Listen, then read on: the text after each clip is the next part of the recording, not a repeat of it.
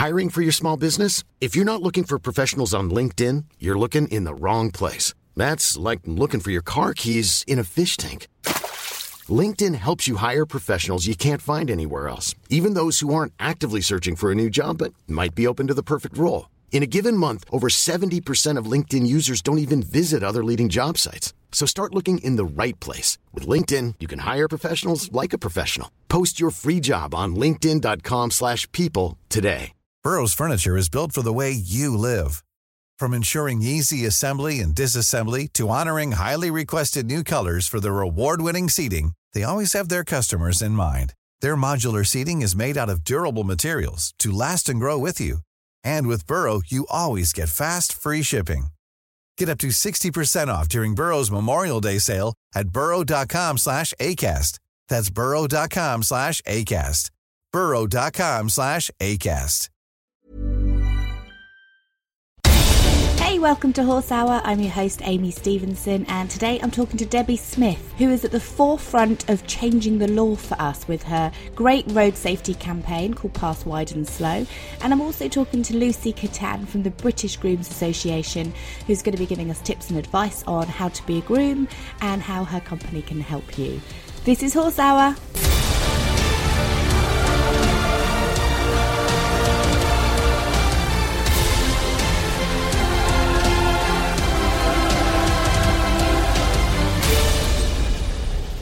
Welcome to another episode of Horse Hour. I'd like to introduce Debbie Smith, who is one lady on a mission, and she's doing amazingly well. She's put together this incredible campaign which is asking for the government to change the legislation to make it a legal requirement for drivers to pass horse riders wide and slow, and the maximum should be 15 miles an hour. Now, we've all experienced horrific drivers that come speeding past, nearly knocking us over, and it's so dangerous. So we commend Debbie on what she's doing. Debbie, how are you? I'm fine, thank you. It's amazing what you're doing. This campaign has just gone crazy, isn't it? Yeah, it just goes to show how strong the horse network is out there. But we are the best. Yes.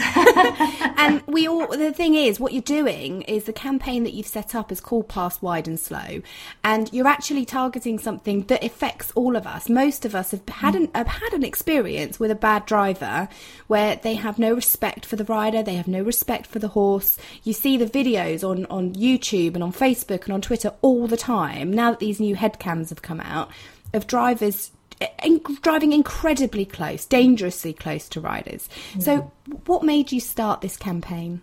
I was breaking my young horse, and I've broken in 4 in the past, and I've never had a problem with traffic whatsoever. He was very good for the first 12 months. Anything could go by him. But then I was out riding one day, the roads were wet, and the cars were just speeding around the corners, skid into a hole. He got scared. He span around, tried to run off, and then it was just one of those times where the next 2 cars did exactly the same thing. Mm. So I've now had a lot of issues trying to get his confidence up again. And I thought, I've just had enough of this. You know, we need to be seen as a minority alongside cyclists and walkers. Yes. To be seen as important as those. You know, there's signs up warning people of all these, but there's no signs up warning people that they might see a horse around the corner. Mm. So that's what I want, really. So I just got fed up with the drivers and the abuse.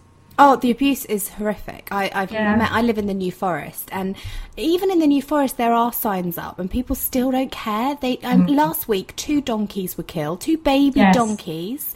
Yeah. This week another horse was killed, and it's just left on the side of the road because it hasn't been removed yet, and it's absolutely heartbreaking. It's almost like you want to leave the horses there because you want people to see what they've done. Yeah. But some drivers just don't care. No, and unless there's some sort of comeuppance for them, like getting a big fine or having points taken off of their licence, they're not going to care because they can just drive away and leave the scene.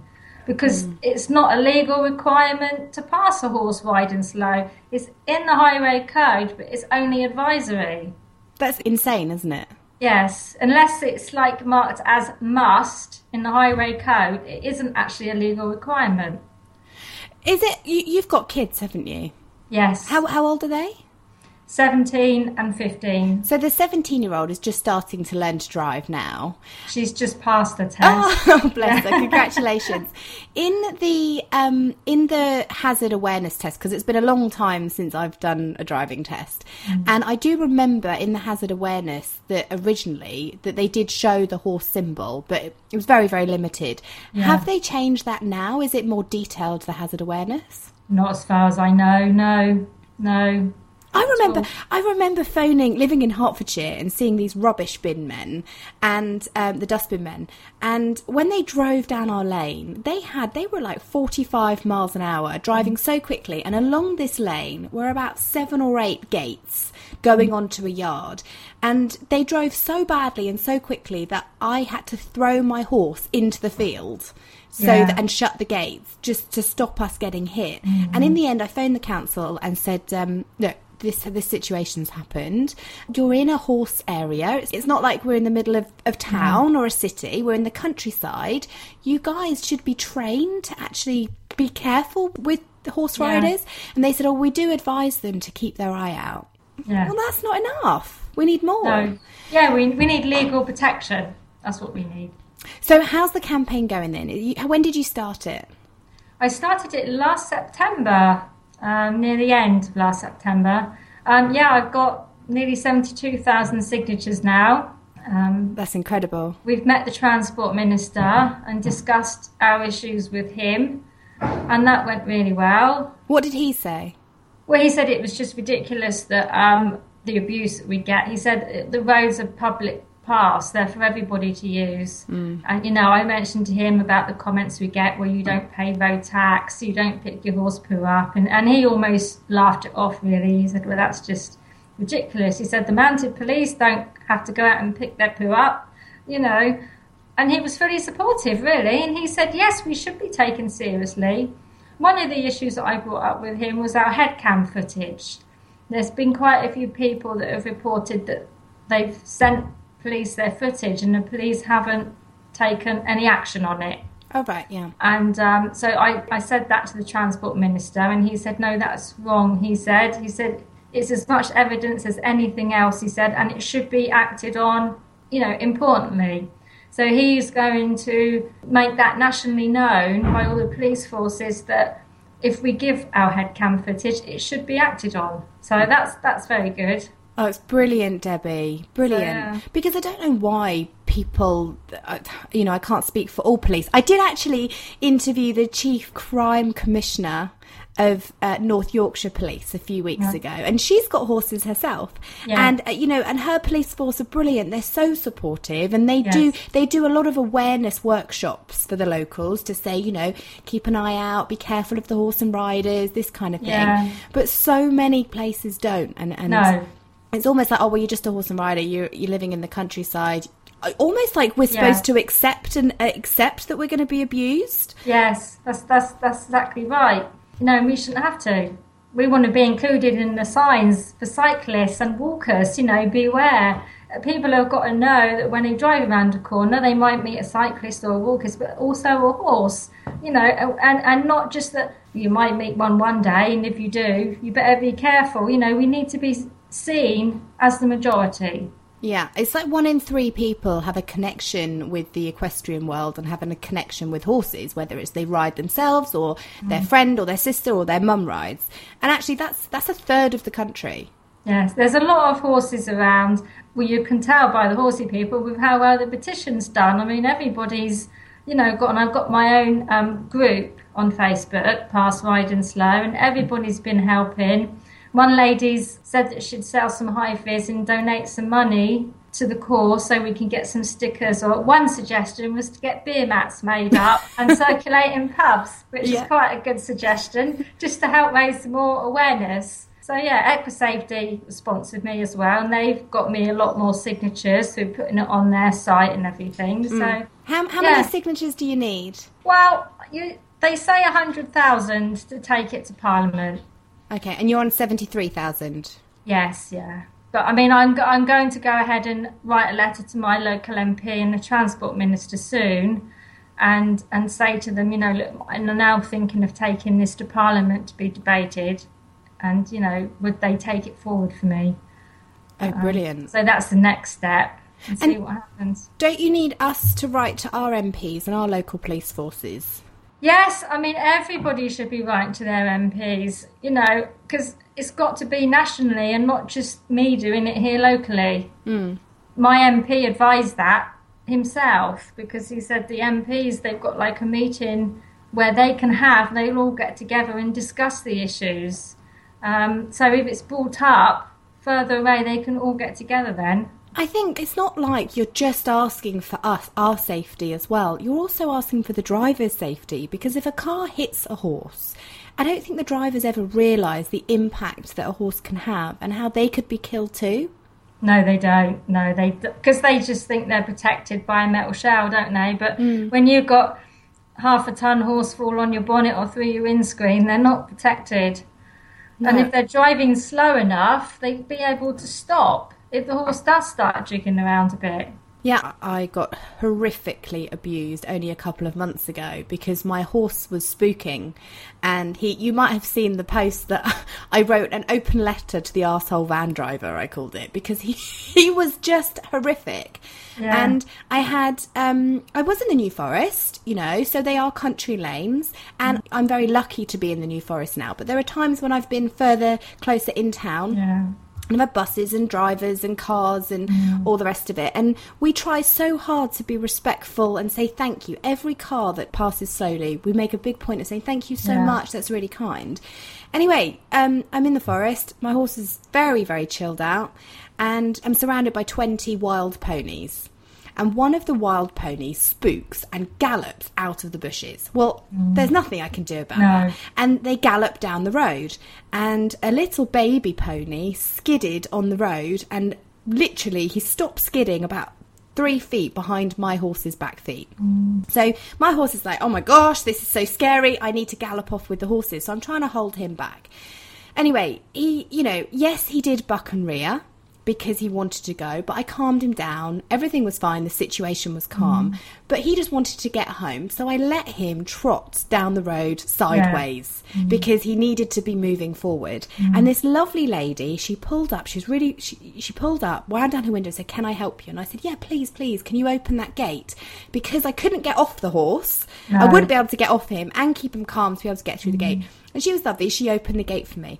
At this point, a van driver pulls up. He's got rubbish in the boot, rubbish in the back. He slams on his brakes so everything falls down with a huge bang, which spooks my horse even more.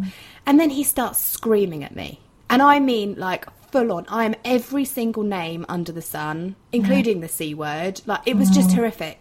And I said, I just want to get home safely. He then opens his van door to get out of the car. Why else would you get out of the car if it's not to come and intimidate me? I thought you could be hitting me or anything.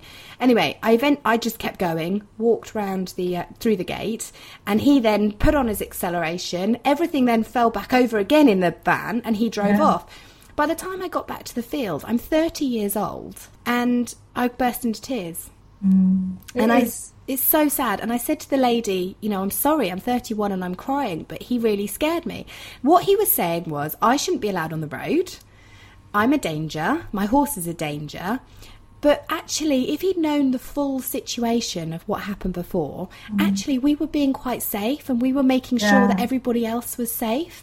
And it's our duties as riders and horse owners to make sure that everybody else around us and ourselves and our horses are safe at all times. It's drivers' duties to make sure that everyone around them is safe. Yeah. And that they don't intimidate anybody, they don't abuse anybody, and they keep and they're not making us safe. No, they're not at all. And it is upsetting when you get abuse from someone.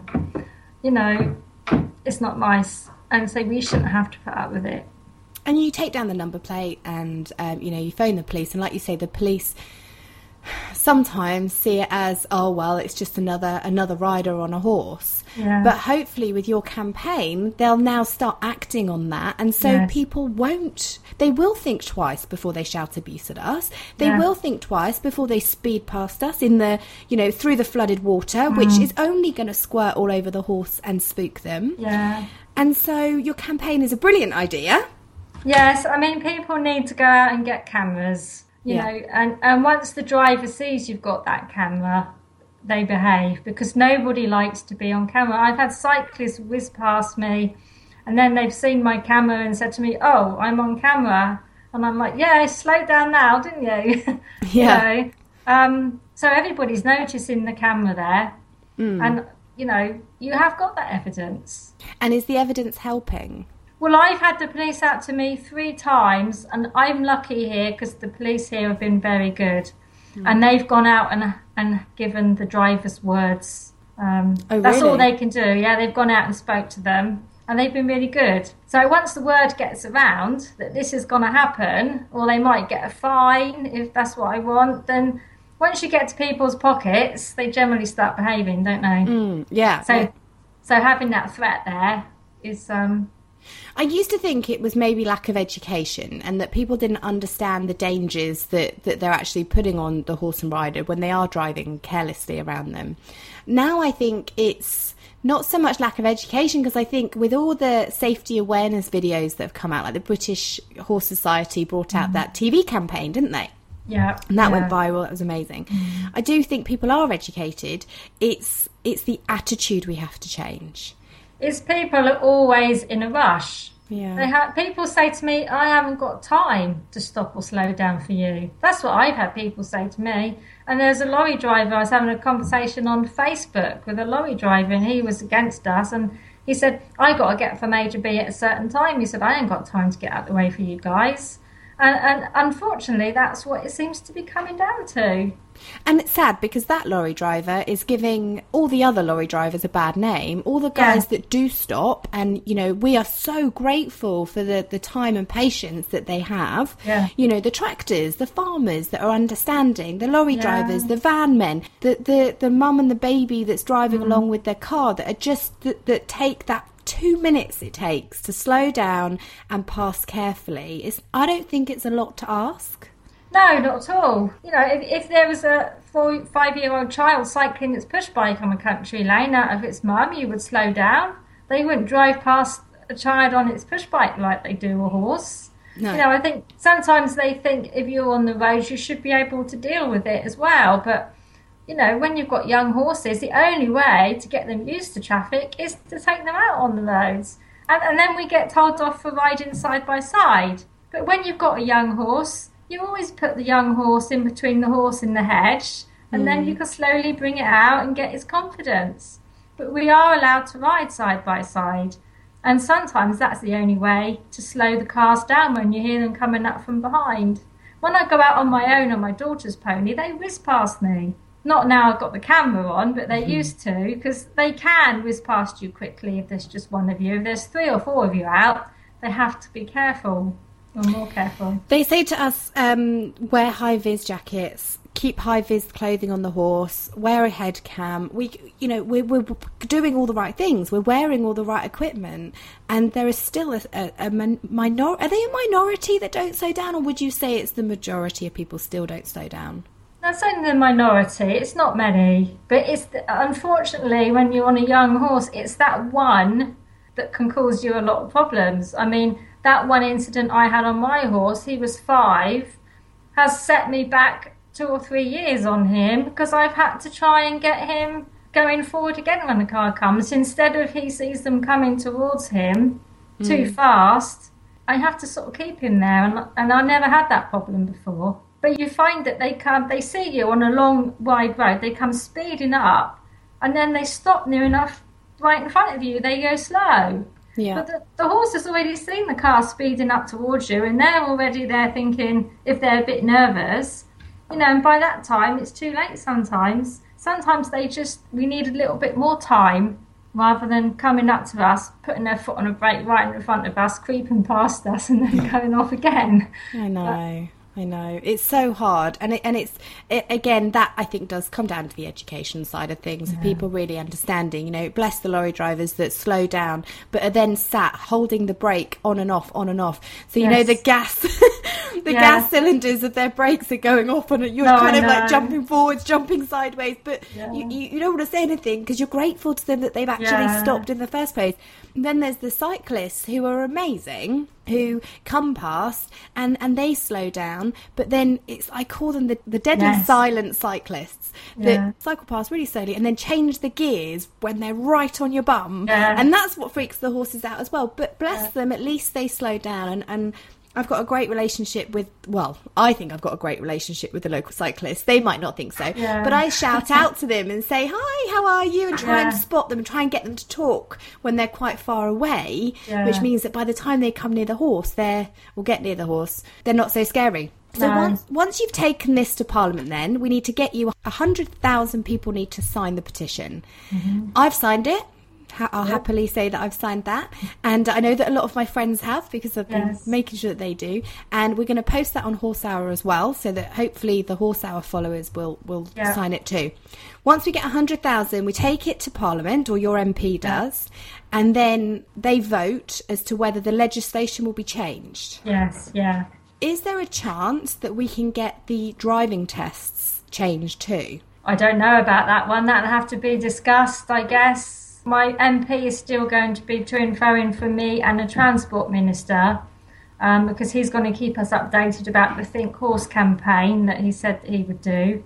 Oh, what's that? Well, like the Think Cyclist campaign, and I don't know if you've seen on TV, they're doing the Driving with Drugs campaign at the moment. Yes. Where he said he could do a Think Horse campaign for us. Oh, brilliant. So that would educate people. So that's really good.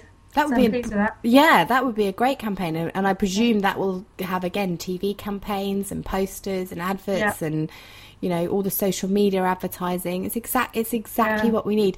And you're a mum at home that just has horses that has literally taken this campaign and running with it. So thank you, Debbie, because we need somebody like you to be fighting our corner for us. Yeah, well, I mean, I didn't think that it would be taken so seriously by everyone, but, everybody's just come together, and like you say, every horse rider has that problem. I mean, I've been in touch with Lucinda Fredericks, and she said she's had, nearly close misses, and she signed it, and she shared it for me, which is great. It's not just us, it is a lot of these top riders as well that have these experiences on the road. Absolutely. And a lot of people have stopped riding on the roads, which is wrong, because it shouldn't be like that. We shouldn't have to stop riding. Exactly, and some of us have no choice but to ride on the road to get to the places where we can hack, or get to, I have to ride on the road to get to the school, and it's the only way to rehabilitate my horse. I need to school him, and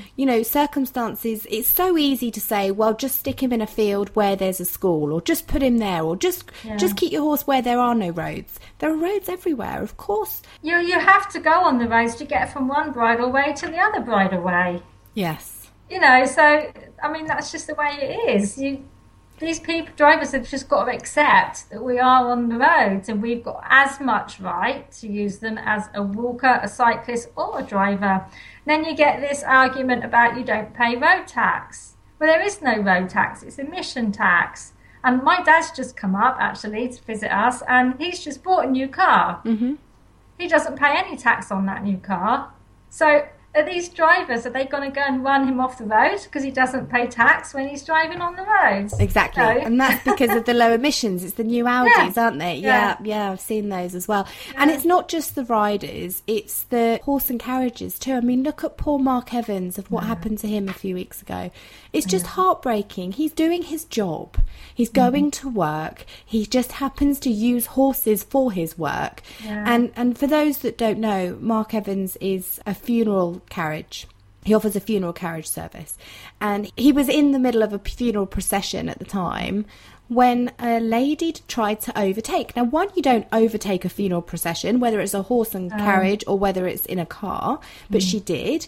And then what she did was she cut in too early and she hit the lead horse. And Mark got thrown out of his carriage and he was badly injured as well. And the whole thing was totally traumatic and could easily have been avoided. One, with a little bit of patience, and two, with understanding that... It's also ruined his business now as well. Because he's only got the one horse now. I know, it's so sad. And we hear of stories like that more and more all the time. Like we said in the beginning, you know, the 2 donkeys that were killed in the New Forest because of an idiot driver. Then there was another horse. And I mean, I can think of 5 off the top of my head, 5 incidents that I've had with drivers. And you've probably had loads of incidents with drivers. And like I said earlier, it's a shame that the minority are making it so difficult and giving a bad name for the majority, because out of 10 cars that go past, or 10 vehicles that go past, 9 will slow down. Yeah. And will be nice. And they'll be smiling and they'll be waving and we say thank you so much. And then there'll be the one that gives you abuse, gives you the finger, or is tutting, or is on their mobile phone and then just driving really fast past. And I've got this really bad habit now of like waving my arm, and I know it's the worst thing to do, but I can't help it. I will ride in the middle of the road.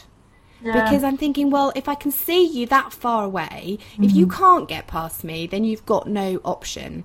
Yeah. And that's probably, in fact, I know, not the safest thing, but I have no other way of getting them to slow down, because waving your arm, some drivers don't even realise that means slow down. They think you're abusing them. They wave at you sometimes.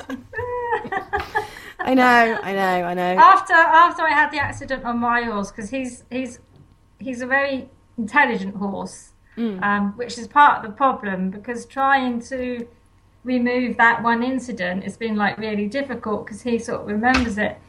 And then I got to a point I was putting my arm out to wave cars to drive slow down. But then he worked out that every time I waved my arm up and down, there was a car coming. Oh my gosh. So then he would start getting upset. So I couldn't even put my arm out to wave the cars to slow down. Because I'd go out into the road, like you say, and, you know, with my arm, and he just learned there's a car coming now.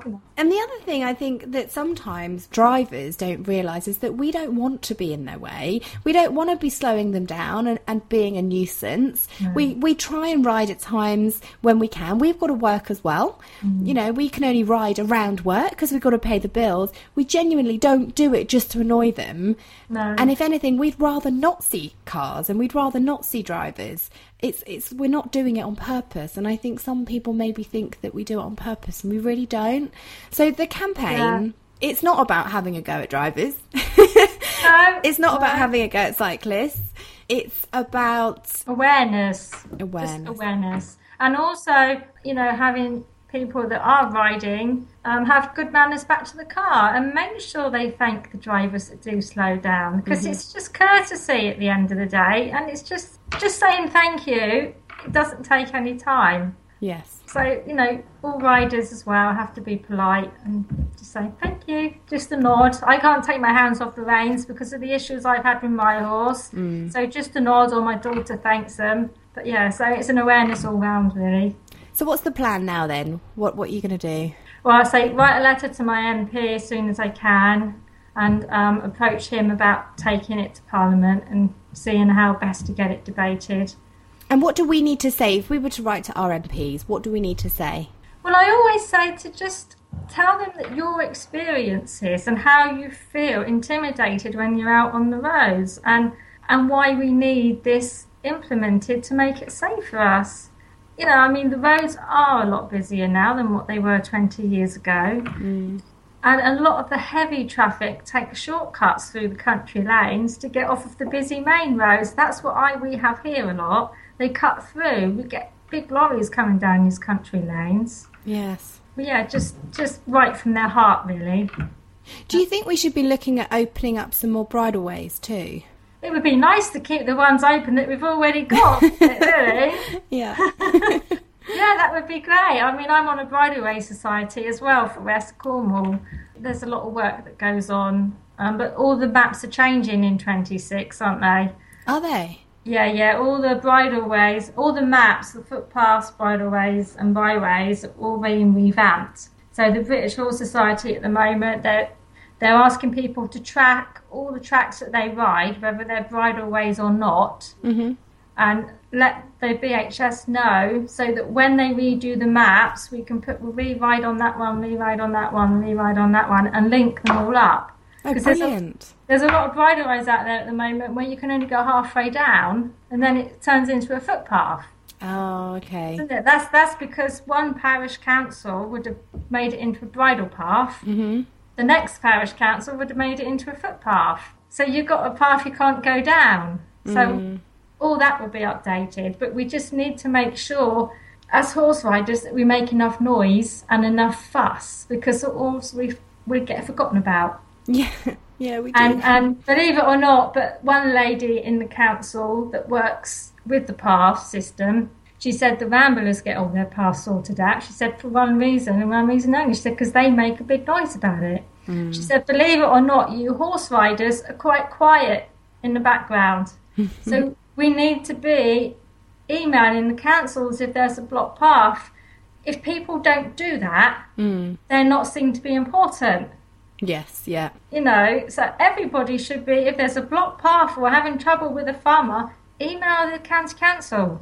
Mm-hmm. And, you know, and make them know that these paths are important. Because ultimately we just want to be safer, don't we? Yes, yeah, and if we had more better paths, then we wouldn't be on the road so much at the end of the day. Because some people have this attitude, and again, it's changing the attitude that we're a pain in the arse, we're in people's way, we're ruining their lives, we're just causing a fuss, and we're making a big deal out of things. But really, it's a means to an end. If we want to get out of your way, we don't want to be, when we're horse riding, we want to be with the nature, and we want to be in the woods and the forest. And we don't want, we want to get away from the hustle and bustle of daily life. We genuinely don't do it to annoy people.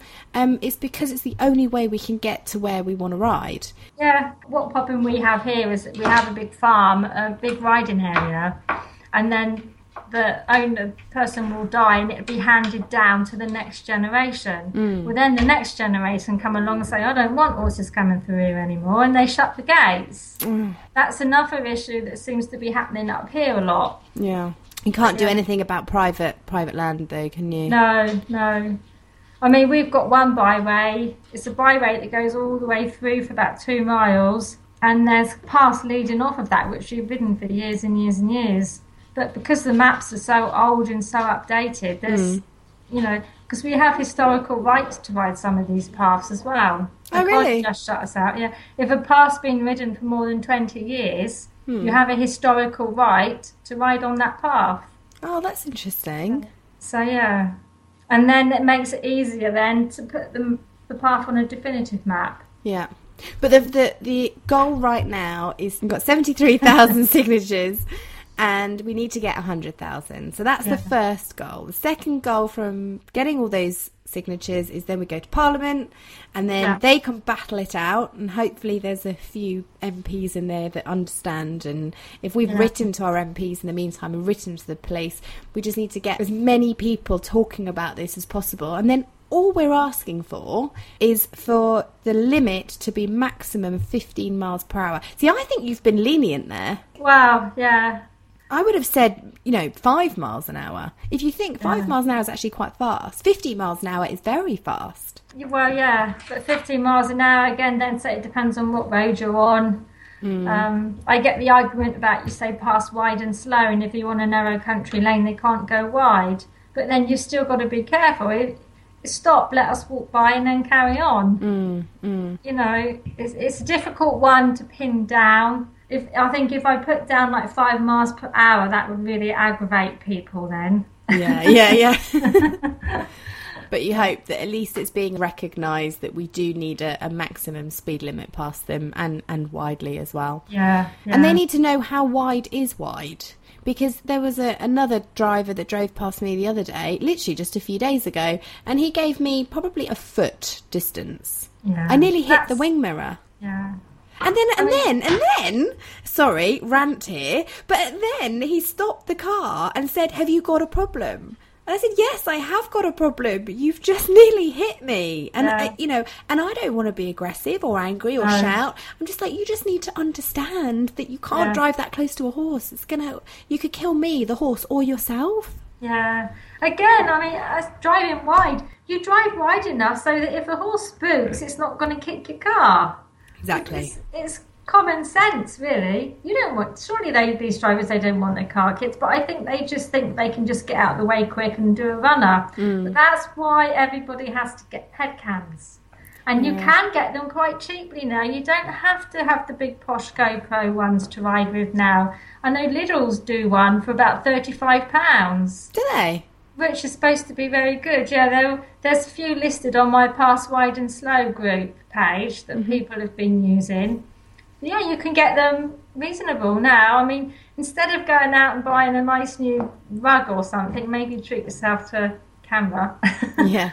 I always think my camera now is as much of a safety aspect as my body protector or my hat, because it's diverting an accident from happening, because they see it. Yeah, I read an interesting thing on your Facebook the other day, because I've got a head cam, and it's not one of the GoPro ones. I think it was £60 off Amazon or something like that. And I was going to wear it on my chest, because I got a chest plate that goes with it. And I was going out that day, and I thought, instead of wearing it on my helmet, I'm going to wear it on my chest today. And I got it all ready and made sure that it fitted and everything. Then I read you posted something on Pass Wide and Slow on Facebook. And then I read that it said, don't wear them on your chest, because it's not as easy to turn round and see drivers if it's on your chest, because you can't turn your whole body round. Whilst if you've got it on your head, you can get the number plates, you can look left and right. Yeah, if I hear a car coming up behind me quite fast, I just turn around to look at it, so I've got it on my camera. With the chest one, obviously all you're going to get is what's in front of you. Yes, yeah. So, but it's what people want to do at the end of the day. But for me, I always turn around if there's a car coming behind me to let them know that I acknowledge that they're there anyway. I always sort of thank them. So, and then finally, we need to somehow let people know that beeping horns is not going to make us go any quicker. No. It's only going to make the situation 100 times worse, because you will have freaked out our horse, and by this time we're either in the bush or we're in the middle of the road. So it's up to you. How much time do you want to waste? It always makes me laugh, because I'm out riding around the country lanes and you hear a car beeping, and you know they're beeping because they're going around a tight corner. And I'm like, if you're beeping, you're going too fast, because you should be able to be ready to stop anyway. Yes. Yeah. So by beeping, you're not really... You might be alerting a car a mile ahead of you that you're there, but you should still be driving slow enough to stop anyway. Yes. And we're riding down there and it's beep, beep, beep, beep, and I'm like, it's getting closer. I'm Sandra, and I'm just the professional your small business was looking for. But you didn't hire me, because you didn't use LinkedIn Jobs. LinkedIn has professionals you can't find anywhere else, including those who aren't actively looking for a new job, but might be open to the perfect role. Like me. In a given month, over 70% of LinkedIn users don't visit other leading job sites. So if you're not looking on LinkedIn, you'll miss out on great candidates like Sandra. Start hiring professionals like a professional. Post your free job on linkedin.com/people today. Burrow is a furniture company known for timeless design and thoughtful construction and free shipping, and that extends to their outdoor collection. Their outdoor furniture is built to withstand the elements, featuring rust-proof stainless steel hardware, weather-ready teak, and quick-dry foam cushions. For Memorial Day, get 15% off your Burrow purchase at burrow.com/ACAST and up to 25% off outdoor. That's up to 25% off outdoor furniture at burrow.com/ACAST.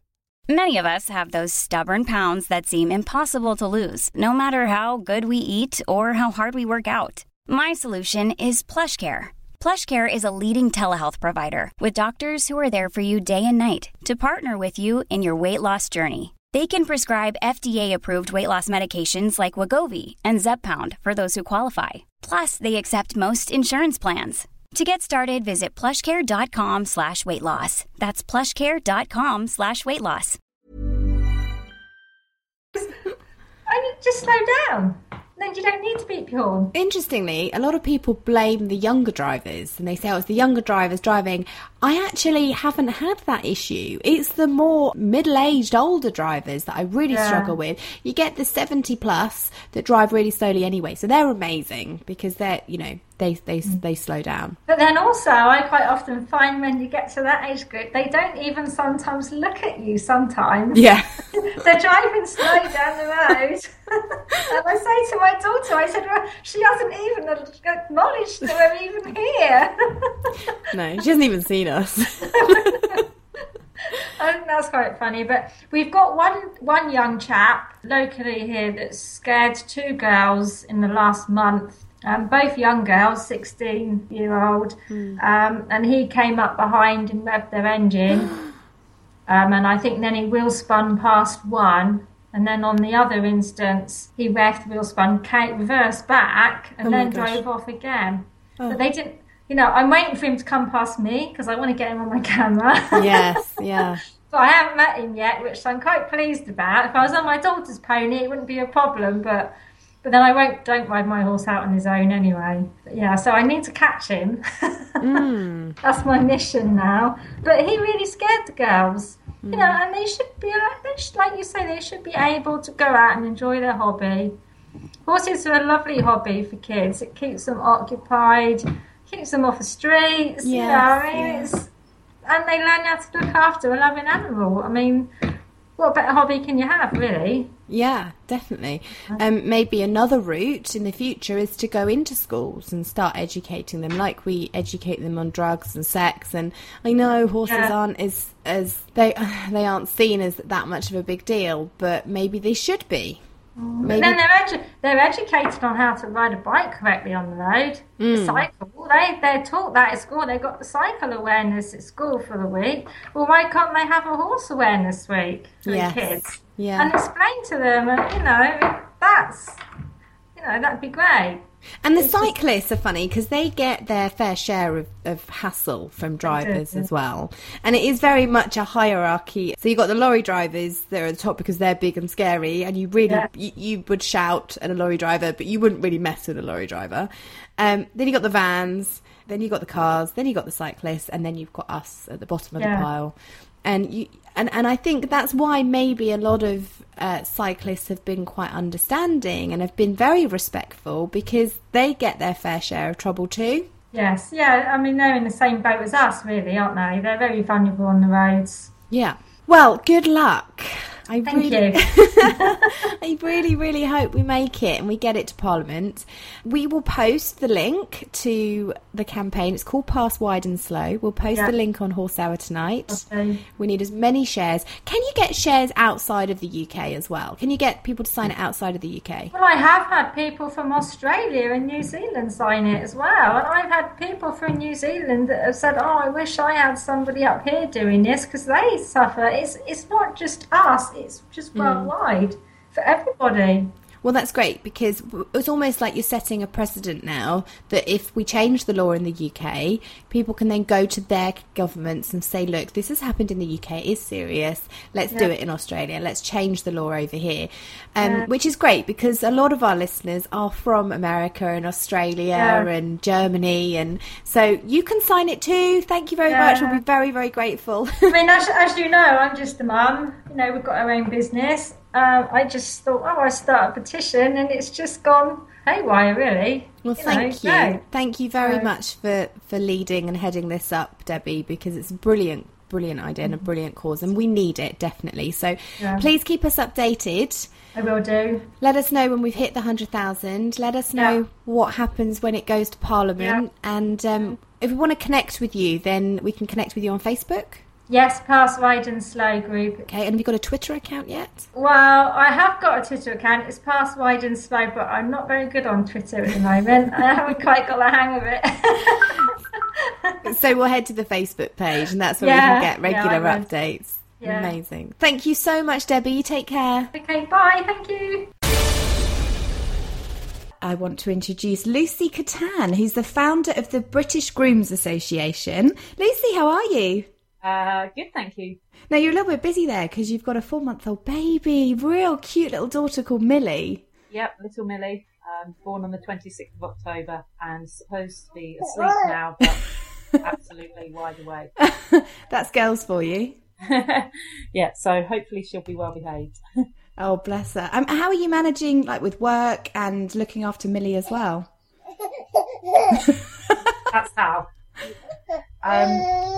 It's a juggle. It's a big juggle, but my life is always a juggle because I have a full-time job as well as running British Grooms Association, and therefore it's always a juggle of evenings and weekends for running BGA. I always find it really inspiring, mums that carry on working and they manage to do it, because it's hard work. Yeah. There's no hands, and it's not easy. Peter Rabbit's a great TV program. Oh, really? And no sleep as well. No. So I take it you're into horses. Have you always ridden? I've always ridden. I've ridden all my life. My dad is actually Dutch, and he rode horses in the army when he was in his younger years, and introduced me and my brother to horses when we were quite young. And I always did it, ended up doing it professionally. And now I have absolutely nothing to do with horses at all. Oh, really? Apart from British Grooms. I live in southwest London, and I work in town, and I haven't ridden for about 4 years now, or pretty much seen a horse apart from on a race course once in a while. So, do you miss it? I do, but my passion is running British Grooms Association, and actually that's not really about horses, it's about people. Yeah. As in the grooms. So I leave the expert horse parts to my colleagues, Liz Daniels and Fee Boughton, who run it with me. So I deal with the running of the business. Okay, so what is the British Grooms Association? So we're a professional membership organisation for equine grooms, for people that work with horses. We founded in 2009. I raised about £25,000 worth of funding through an organisation called Unlimited, which is the Foundation for Social Entrepreneurs. So I'm a social entrepreneur. Sounds very bad. But ultimately what that means is I want to make changes in my world to make it a better place. So my world being the world of grooms, which is the profession I used to do. And I wanted to make it a better place. So that was when BGA was formed. And yeah, this is our 9th year. So congratulations. Thank you. Were there issues that you saw within your grooming industry then? But you say you want to make changes. What was it particularly that you wanted to change? Well, my background was that I was a dressage groom, and I worked for some great people, but I also worked for a couple of not so great people, to be honest, where one case in particular where I was very badly bullied and then unfairly dismissed. And at the time I had absolutely no one to turn to. I didn't want to turn to my parents because you just don't when you're 19 years old, 20 years old. You don't want to go to them. No, because you want to be independent, and you've gone out on your own and you found your own job and you want to make a career for yourself. And it's almost like a little bit of pride, isn't it, that you don't want to go back to them. Absolutely. But at the same time, Lucy, it's, you get people being bullied in so many working environments, and it's not on. It shouldn't happen. No, absolutely. So I came up with the idea that there needed to be a body, if that's the term, an organisation for grooms to be able to go to. And I created British Grooms Association. And now we have over 1,000 members. And we have also introduced the Employers Zone. And we have, I think, nearly 250 employers on the Employers Zone. So, yeah. And the employers then, how does it work? So for the Employers Zone, the reason we created the Employers Zone is because we recognise that there's a lot of people that employ staff in the equine industry, and there was also nobody to help them. So we kept getting phone calls from employers saying, "Can you help us? Can you help us? How do we do this? How do we do that?" So we created the Employers Zone, which is about a 90-page guide on our website on how to employ staff. And they can download contracts of employment, letters for every single scenario, and all for a bargain basement price of just £29.50 for the year. We've just signed a deal with a new solicitors called Dutton Gregory, who are going to provide extra advice to the Employers Zone. And they're also going to get a monthly e-newsletter, which will keep them up to date with any changes in legislation or changes in national minimum wage. Yeah, because it does change all the time. That whole employment thing is really tough to stick with. And it's also hard to keep staff. So one thing's employing them, but the first thing you do is make sure that you employ the right person, the right type of people to work for you. And then it's looking after them and them enjoying their work enough as well that they want to stay. Absolutely. So the Employers Zone deals with everything from the interviews, start right at the beginning, the job descriptions that you need to write if you're going to employ someone, the interviews, whether to run a trial period, how much you have to pay them, what happens if you want to give them accommodation.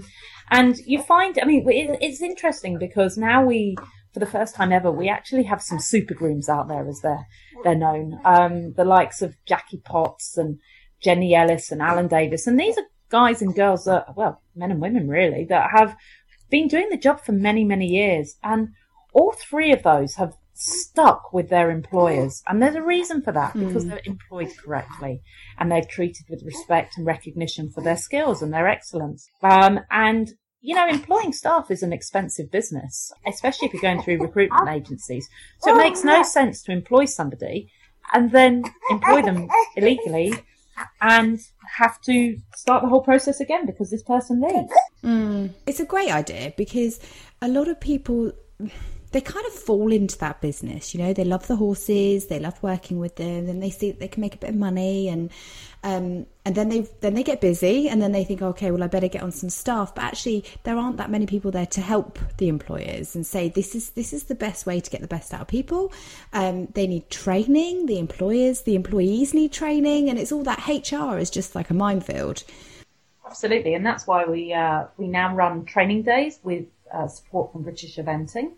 And also with our sponsors, Butler's Accountancy and KBIS, we just ran a day up in Doncaster, and we had 21 employers there from eventing, show jumping and dressage.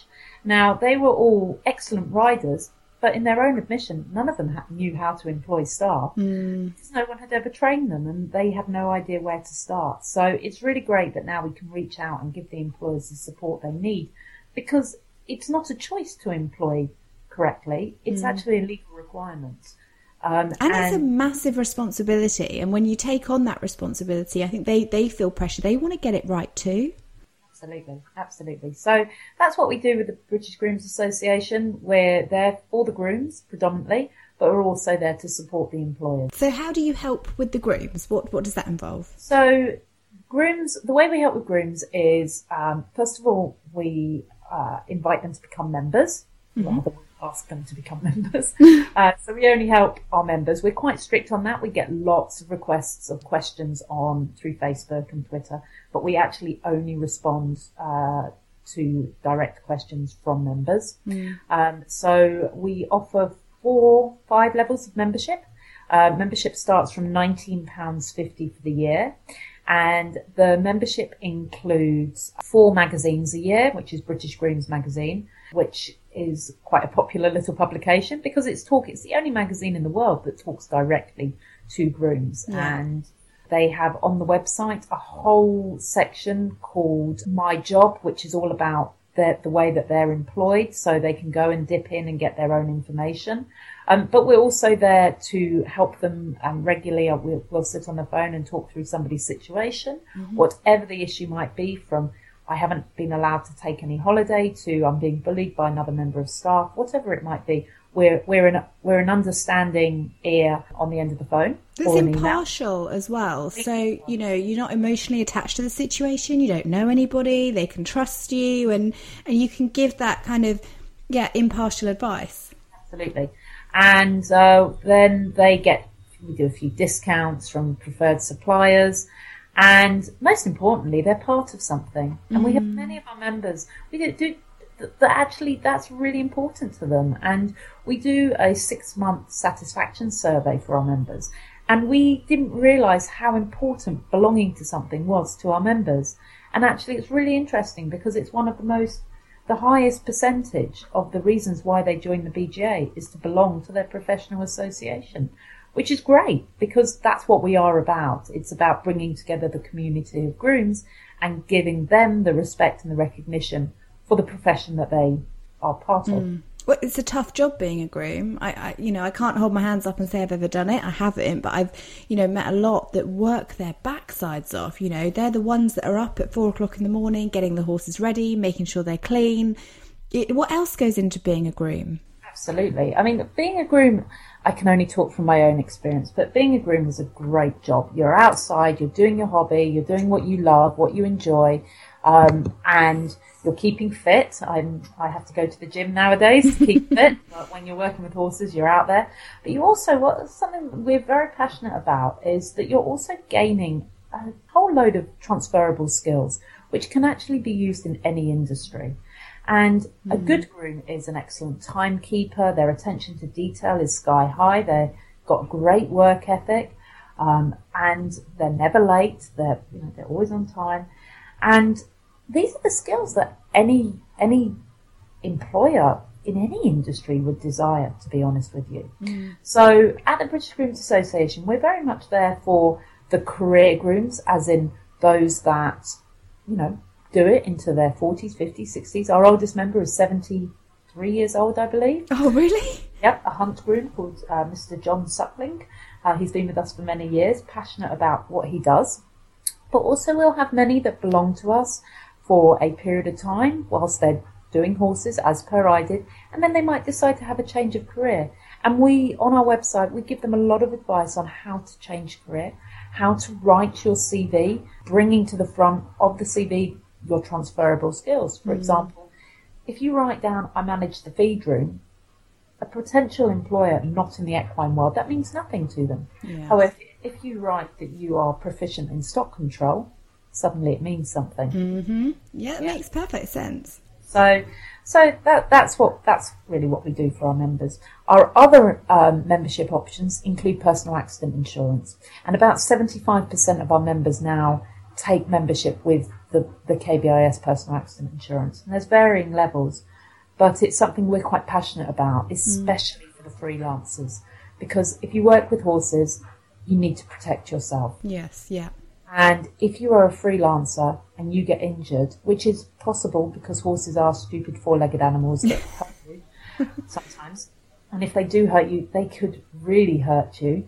If you're a freelancer, you will receive no statutory sick pay. So we offer our members, we've negotiated excellent deals with KBIS, and we offer our members discounted personal accident insurance.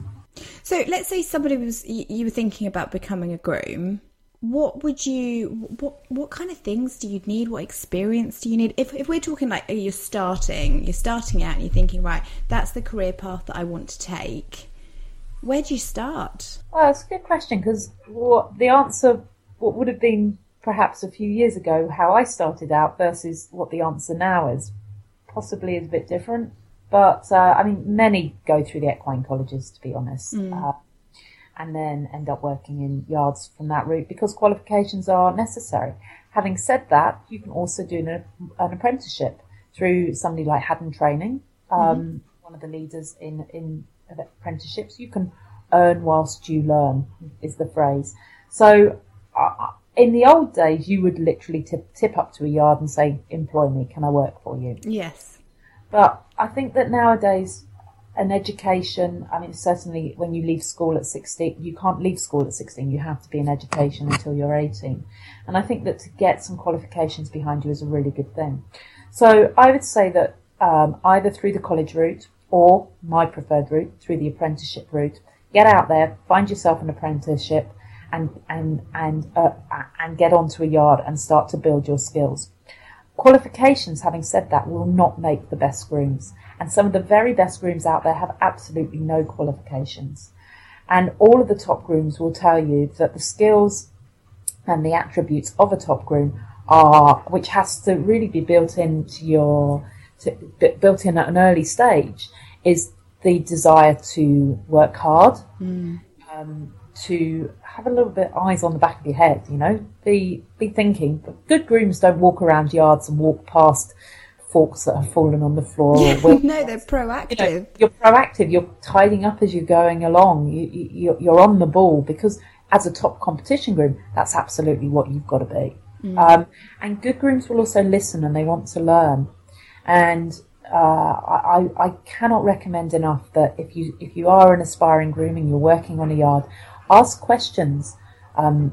Start to, if you think your plats are not good enough, ask, will you spend an hour with me and teach me how to plat better? Because people are shy and they don't ask, and and you'll find that the more experienced older grooms actually really enjoy passing on their knowledge. But also, I do say to people that are keen to learn, don't be afraid to volunteer yourself once in a while. You'd be amazed who would quite merrily stick you in their horse box if they were going off to somewhere or other. Yeah. Make it clear between both parties it's a voluntary position for just that day or that weekend, but the skills that you can gain in that. And let's be honest, we could all do with as much help as possible. When we're taking our horses out, there's so much to think about that it's nice to have an extra pair of hands, even if it's just to carry the hay, just to get that experience. Absolutely. And belong to your professional association, as in the British Grooms Association, because you'll learn from other grooms, what they do. We're always writing about not just competition grooms. We have stunt grooms, we have veterinary grooms, we have hunt grooms, we have grooms that work in not just in the stunts, but actually in film. Oh wow, where do they work? One girl, we did an article in a couple of magazines ago, and she works for a yard where the horses are used in TV. Because there's one up in Hertfordshire that they film in, I know the guy that runs it's called Sam, I wish I could remember the name of his company, but they do a lot at Hatfield House. So I think they're even in Downton Abbey. Some of the horses used in film programmes like Downton Abbey. There's quite a few of those yards around. So even if your passion is eventing and you start off with your passion as eventing, be open to other ideas. There's so many great ways that you can work with horses. And of course, what many people do is they end up working in horse racing. And that's interesting. Why do they end up doing that? Because if you work in racing, the working conditions and the money earning potential can be far greater. If you end up working on a yard, something like Paul Nicholls, by the time the pool money comes in, which is the split on the money that the yard has won over the year. So a yard could win up to, I don't know, 3 or 4, 5, 10 million pounds. Then a percentage is split down to the stable staff of that yard at the end of the year. So you can be getting a nice 1, 2, 3K bonus, which is great stuff if you are a... I'm in the wrong industry. I know, but it's hard work. If you work in racing, you are a tough groom. I have a lot of respect for any grooms that work in racing. It's a tough job because you are up early and you will have long days when you go racing. But the employment conditions are far better than the rest of the equine world in general, as in the amount that you will earn and your time off is much more regimented because it's a more regimented industry. And it's not just about making the horses look pretty. It's not just about cleaning them and plaiting their hair. They also have to ride them. In racing? Or yeah. General. In general, the hunting grooms, their responsibility are the hunting horses. They have to make sure they're exercised. Absolutely. And again, across the piece, I mean, that's part of the role of a groom. There are some grooms out there that do not ride, and that's not unheard of. But in general, that's part of the role of the groom. And the interesting thing that comes up sometimes is the split between a groom and a rider. I'll give you an example. We have people that phone us up at the BGA because they want personal accident insurance. And they say, I'm a rider. Mm-hmm. We say, okay, well, our personal accident insurance is for grooms. We don't yet have a rider's policy. Well, I groom as well, they then say, because they want the personal. Yeah. Okay, so tell me a little bit about what you do. I ask them, do you muck out? Yes. Do you feed? Yes. Do you hay? Yes. Do you brush the horses? Yes. Do you pick out their feet? Yes. And you can see where this is going. We carry on. How many horses do you ride a day? 3. How many horses do you groom a day? 7. So by the time of the end of the conversation, we actually agree that this person is a groom and not a rider. Oh, I see. And therefore, they are eligible to take out the personal accident insurance. But what's interesting is that this has happened less and less over the years because the respect for the position and job title as a groom is growing. And especially when you've got the likes of Alan Davis, who grooms for Charlotte Dujardin, and Jackie Potts, who grooms for William Fox Pitt, and they term that they are grooms, and they are proud grooms. It's great because people start to have a lot more respect for the job title. Yes, yeah. So instead of saying, I'm a rider who happens to also be a groom, it's actually, I'm a groom who happens to also ride a bit. Well, it's great because we're all taking more pride in that role, and there's a lot more respect in the amount of effort that goes into it and how hard these guys work. It's not just a case of, rocking up. I think there used to be a bit of a stigma about being a groom, and I don't want to insult anyone in any way, but years ago, you were a groom if you didn't make it as a rider. Absolutely. But now the other way around. It's completely, it's no, I ride as well. But I love every part of looking after a horse. I'm not just going to rock up and sit on it and ride. And now the stigma's turning around where it's actually, if you just rock up with the horse saddles and expect to get on and ride, you're not getting that partnership with the horse. You're not building a bond with the horse. You're not making enough effort to have the joy of riding that horse. Does that make sense? Absolutely. The sad thing is that, unfortunately, there are still out there employers that employ their staff illegally. And they're not in the tens of, they're not even in the hundreds of. There are still thousands that in our industry. You're kidding. No, without any doubt. Without any doubt. What are they doing? Are they employing underage kids? Are they employing... No, it's all to do with paying. So they're not paying the national minimum wage, which is a legal requirement. They won't have contracts of employment for them, which again is a legal requirement. Therefore, the staff end up not having their holiday entitlement, which again is a legal requirement, and it goes on. So, and then you get the situations of the working pupils where there's a lot of promises and they rarely come through.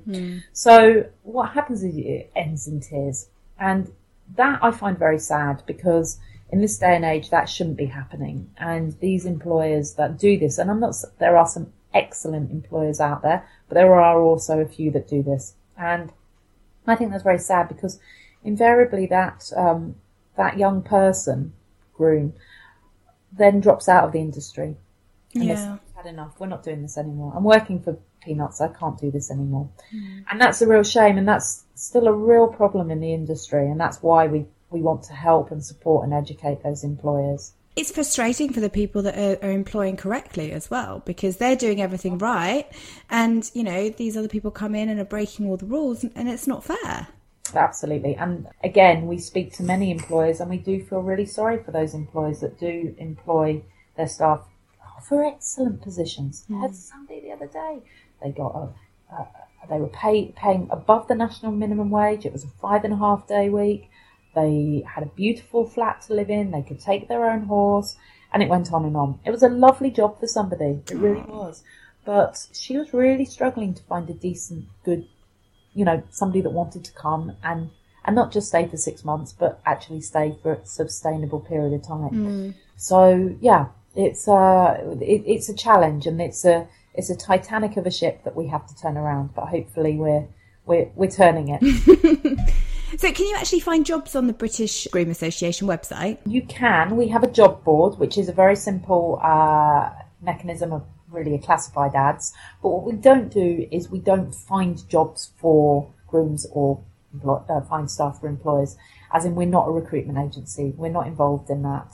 We leave that to the experts. That's not what we do. But we do offer a job board, which is very popular with the employers, because they know that the grooms that are looking at it are professional grooms that are looking at that job board. So it's well received. And it's great because you give advice on, if you are looking for a job, like you said, everything that you could possibly need to really make a go of having a career as a groom, that's where you come in to support them. Absolutely. And it's about professionalism. And that's professionalism from the groom as well, because when we hear the stories of a groom that does a midnight flip because they don't like the job and they just put everything in the back of the car and disappear, that's not clever. We don't endorse that. If you want to leave your job, then do it professionally. Work your notice, and leave on good terms. And now, of course, there's the odd situation where when one has been employed unfairly, then we have to have a discussion with the individual and decide the best way for them to leave that yard. But it's about professionalism, and that's not just the way that one looks after their horses. It's how they conduct themselves. And how they conduct themselves around owners and on their social media, and really being a professional individual. Oh, it's fascinating, because I'm saying to people all the time, what you put out there on Facebook and social media is almost like having a massive banner and shouting to the world, this is what you're saying. So, if they go around saying bad things about their employer's going to see that. Oh, my employer said this to me today, or did this. They forget, I think, sometimes that social media is a public forum, and it is public. Absolutely. And we've just done, we did it last year. We did a jokey top 10 10 points about beware of dating a groom. So last night we did beware of becoming a groom down the line. And we love social media. It's great. We put this out on our Facebook page last night at 7:00. We've now reached 220,000 people. Oh, wow. So that's as good as going viral for us. What are the top 10? So you can find this on our Facebook page. Put British Grooms in and you'll find it. So top 10 is beware of becoming a groom. Want to know what really being a groom is like. 1, your hands will never be the same again, ever. If you want hands like a farmer and nails that don't come clean without bleach, then this is a job for you. I like 2 because I remember this for sure. Going to the supermarket in your yard clothes, smelling like a stable. Perfectly acceptable. And what's more, we just don't care. And it goes on. But it's very true. We all used to smell. And this number 9's great. Your stables and your horses always look super tidy. Just don't ask to see the inside of my car. I might need those spare gloves, socks, hats, chocolate wrappers, empty cans of Red Bull one day. It's so true. It's also true. And Liz Daniels writes it. She's excellent. She edits our magazine, and she's a northern lass with a good sense of humour, and she writes these things ever so well. What's the one on the top 10 on dating a groom? Bear with me a second, and I will find it. We do all go to we go to the local shop in our yard stuff, and you do think sometimes, oh gosh, no makeup on, you've been in the pouring rain, you smell, you look bad, and generally you wouldn't dream of seeing anybody looking in that state, but it's okay if you're in your yard clothes. to be honest, it's the smell. I mean, I must have smelled so bad when I went to the supermarket. So beware of dating a groom, which is on our. We will put this out again, I think, because it was so popular. So number 1 is I'm usually late. If we arrange to meet after work, the chances are I'm going to be late because no matter how hard I try, I'm never done for 5 p.m. Horses are not a 9-to-5 job, you know. Brilliant. It's just a bit of a tongue-in-cheek. So we can look at those on your Facebook. Just head to British Grooms Association. If you put it in the search bar, it comes up straight away. We can follow you on Twitter. What's your Twitter handle? At British Grooms. So, yep, follow us on Twitter. We're not always doing the same thing on both. So it is worth following us on both. We flick around. Sometimes we have something that goes out on Twitter and something that goes out on Facebook quite separate. And there's a reason for that, because our membership officer feeds out and runs our Twitter feed, and then our magazine editor Liz Daniels runs our Facebook, and sometimes they don't talk to each other and different things go out, which is great. So it's too fun. We like a bit of fun, so it's great. And then we can go to your website as well, which is www.britishgrooms.org.uk. Correct, britishgrooms.org.uk, and come and join us. Don't just read us on Facebook and Twitter. Come and join, be part of your membership organisation, because to be honest, without our members, we wouldn't exist. So we do need grooms to join, and parents to join their children, and employers to join their staff, and everybody to become members of their professional association. Half of parents are grooms these days for the kids, aren't they? So join too. Thanks so much, Lucy. It's really, really lovely to meet you. And little Millie has been an angel. She has, and she's just woken up now. Oh, perfect timing. Oh, God, here we go. Horses are far easier, I tell you. We'll speak to you soon. Thank you. Okay, bye. Bye. Thanks so much for listening. I hope you enjoyed this week's episode. Now, how would you like to win a pair of metallic rockfish wellies? We can never have too many wellies, so just head over to our Twitter page, search @HorseHour, retweet the post, and the winner will be announced on Friday. Now, next Monday is a super awesome episode because we're speaking to Claire Williams, who's the Executive Director of BETA, and we go in detail about hat safety, the British eventing new regulations that have come out for hat safety, body protector safety, and we also talk about prohibited feeds and what we need to be looking out for in our feeds for our horses. As well as that, We're talking to Di Lampard, who's the Olympic performance manager for show jumping. I'm so excited to speak to her because she's been in the industry for years. She knows it in and out. And we're going to discuss how she's preparing for Rio, because it's not that long away. So that's next week. Don't forget, you can also head over to our new Facebook page. Like that, because we've got some awesome things coming up, exclusive interviews, and even some behind the scenes footage. So check out our Facebook page, Horse Hour. Hope you have a really good week, and I'll speak to you soon. You've been listening to Horse Hour. Join the community on Twitter, Mondays, 8 p.m. UK time, 3 p.m. Eastern by using the hashtag Horse Hour. Follow Amy at AmyStevenson1 and subscribe to us on Acast, iTunes, Stitcher and Player FM.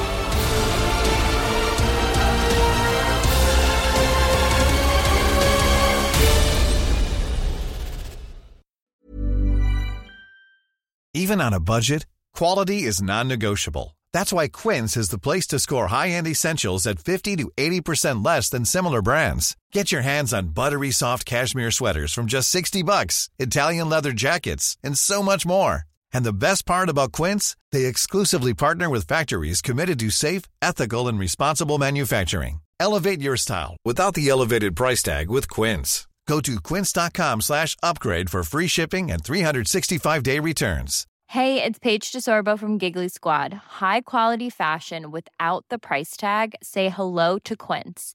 I'm snagging high-end essentials like cozy cashmere sweaters, sleek leather jackets, fine jewelry, and so much more. With Quince being 50 to 80% less than similar brands.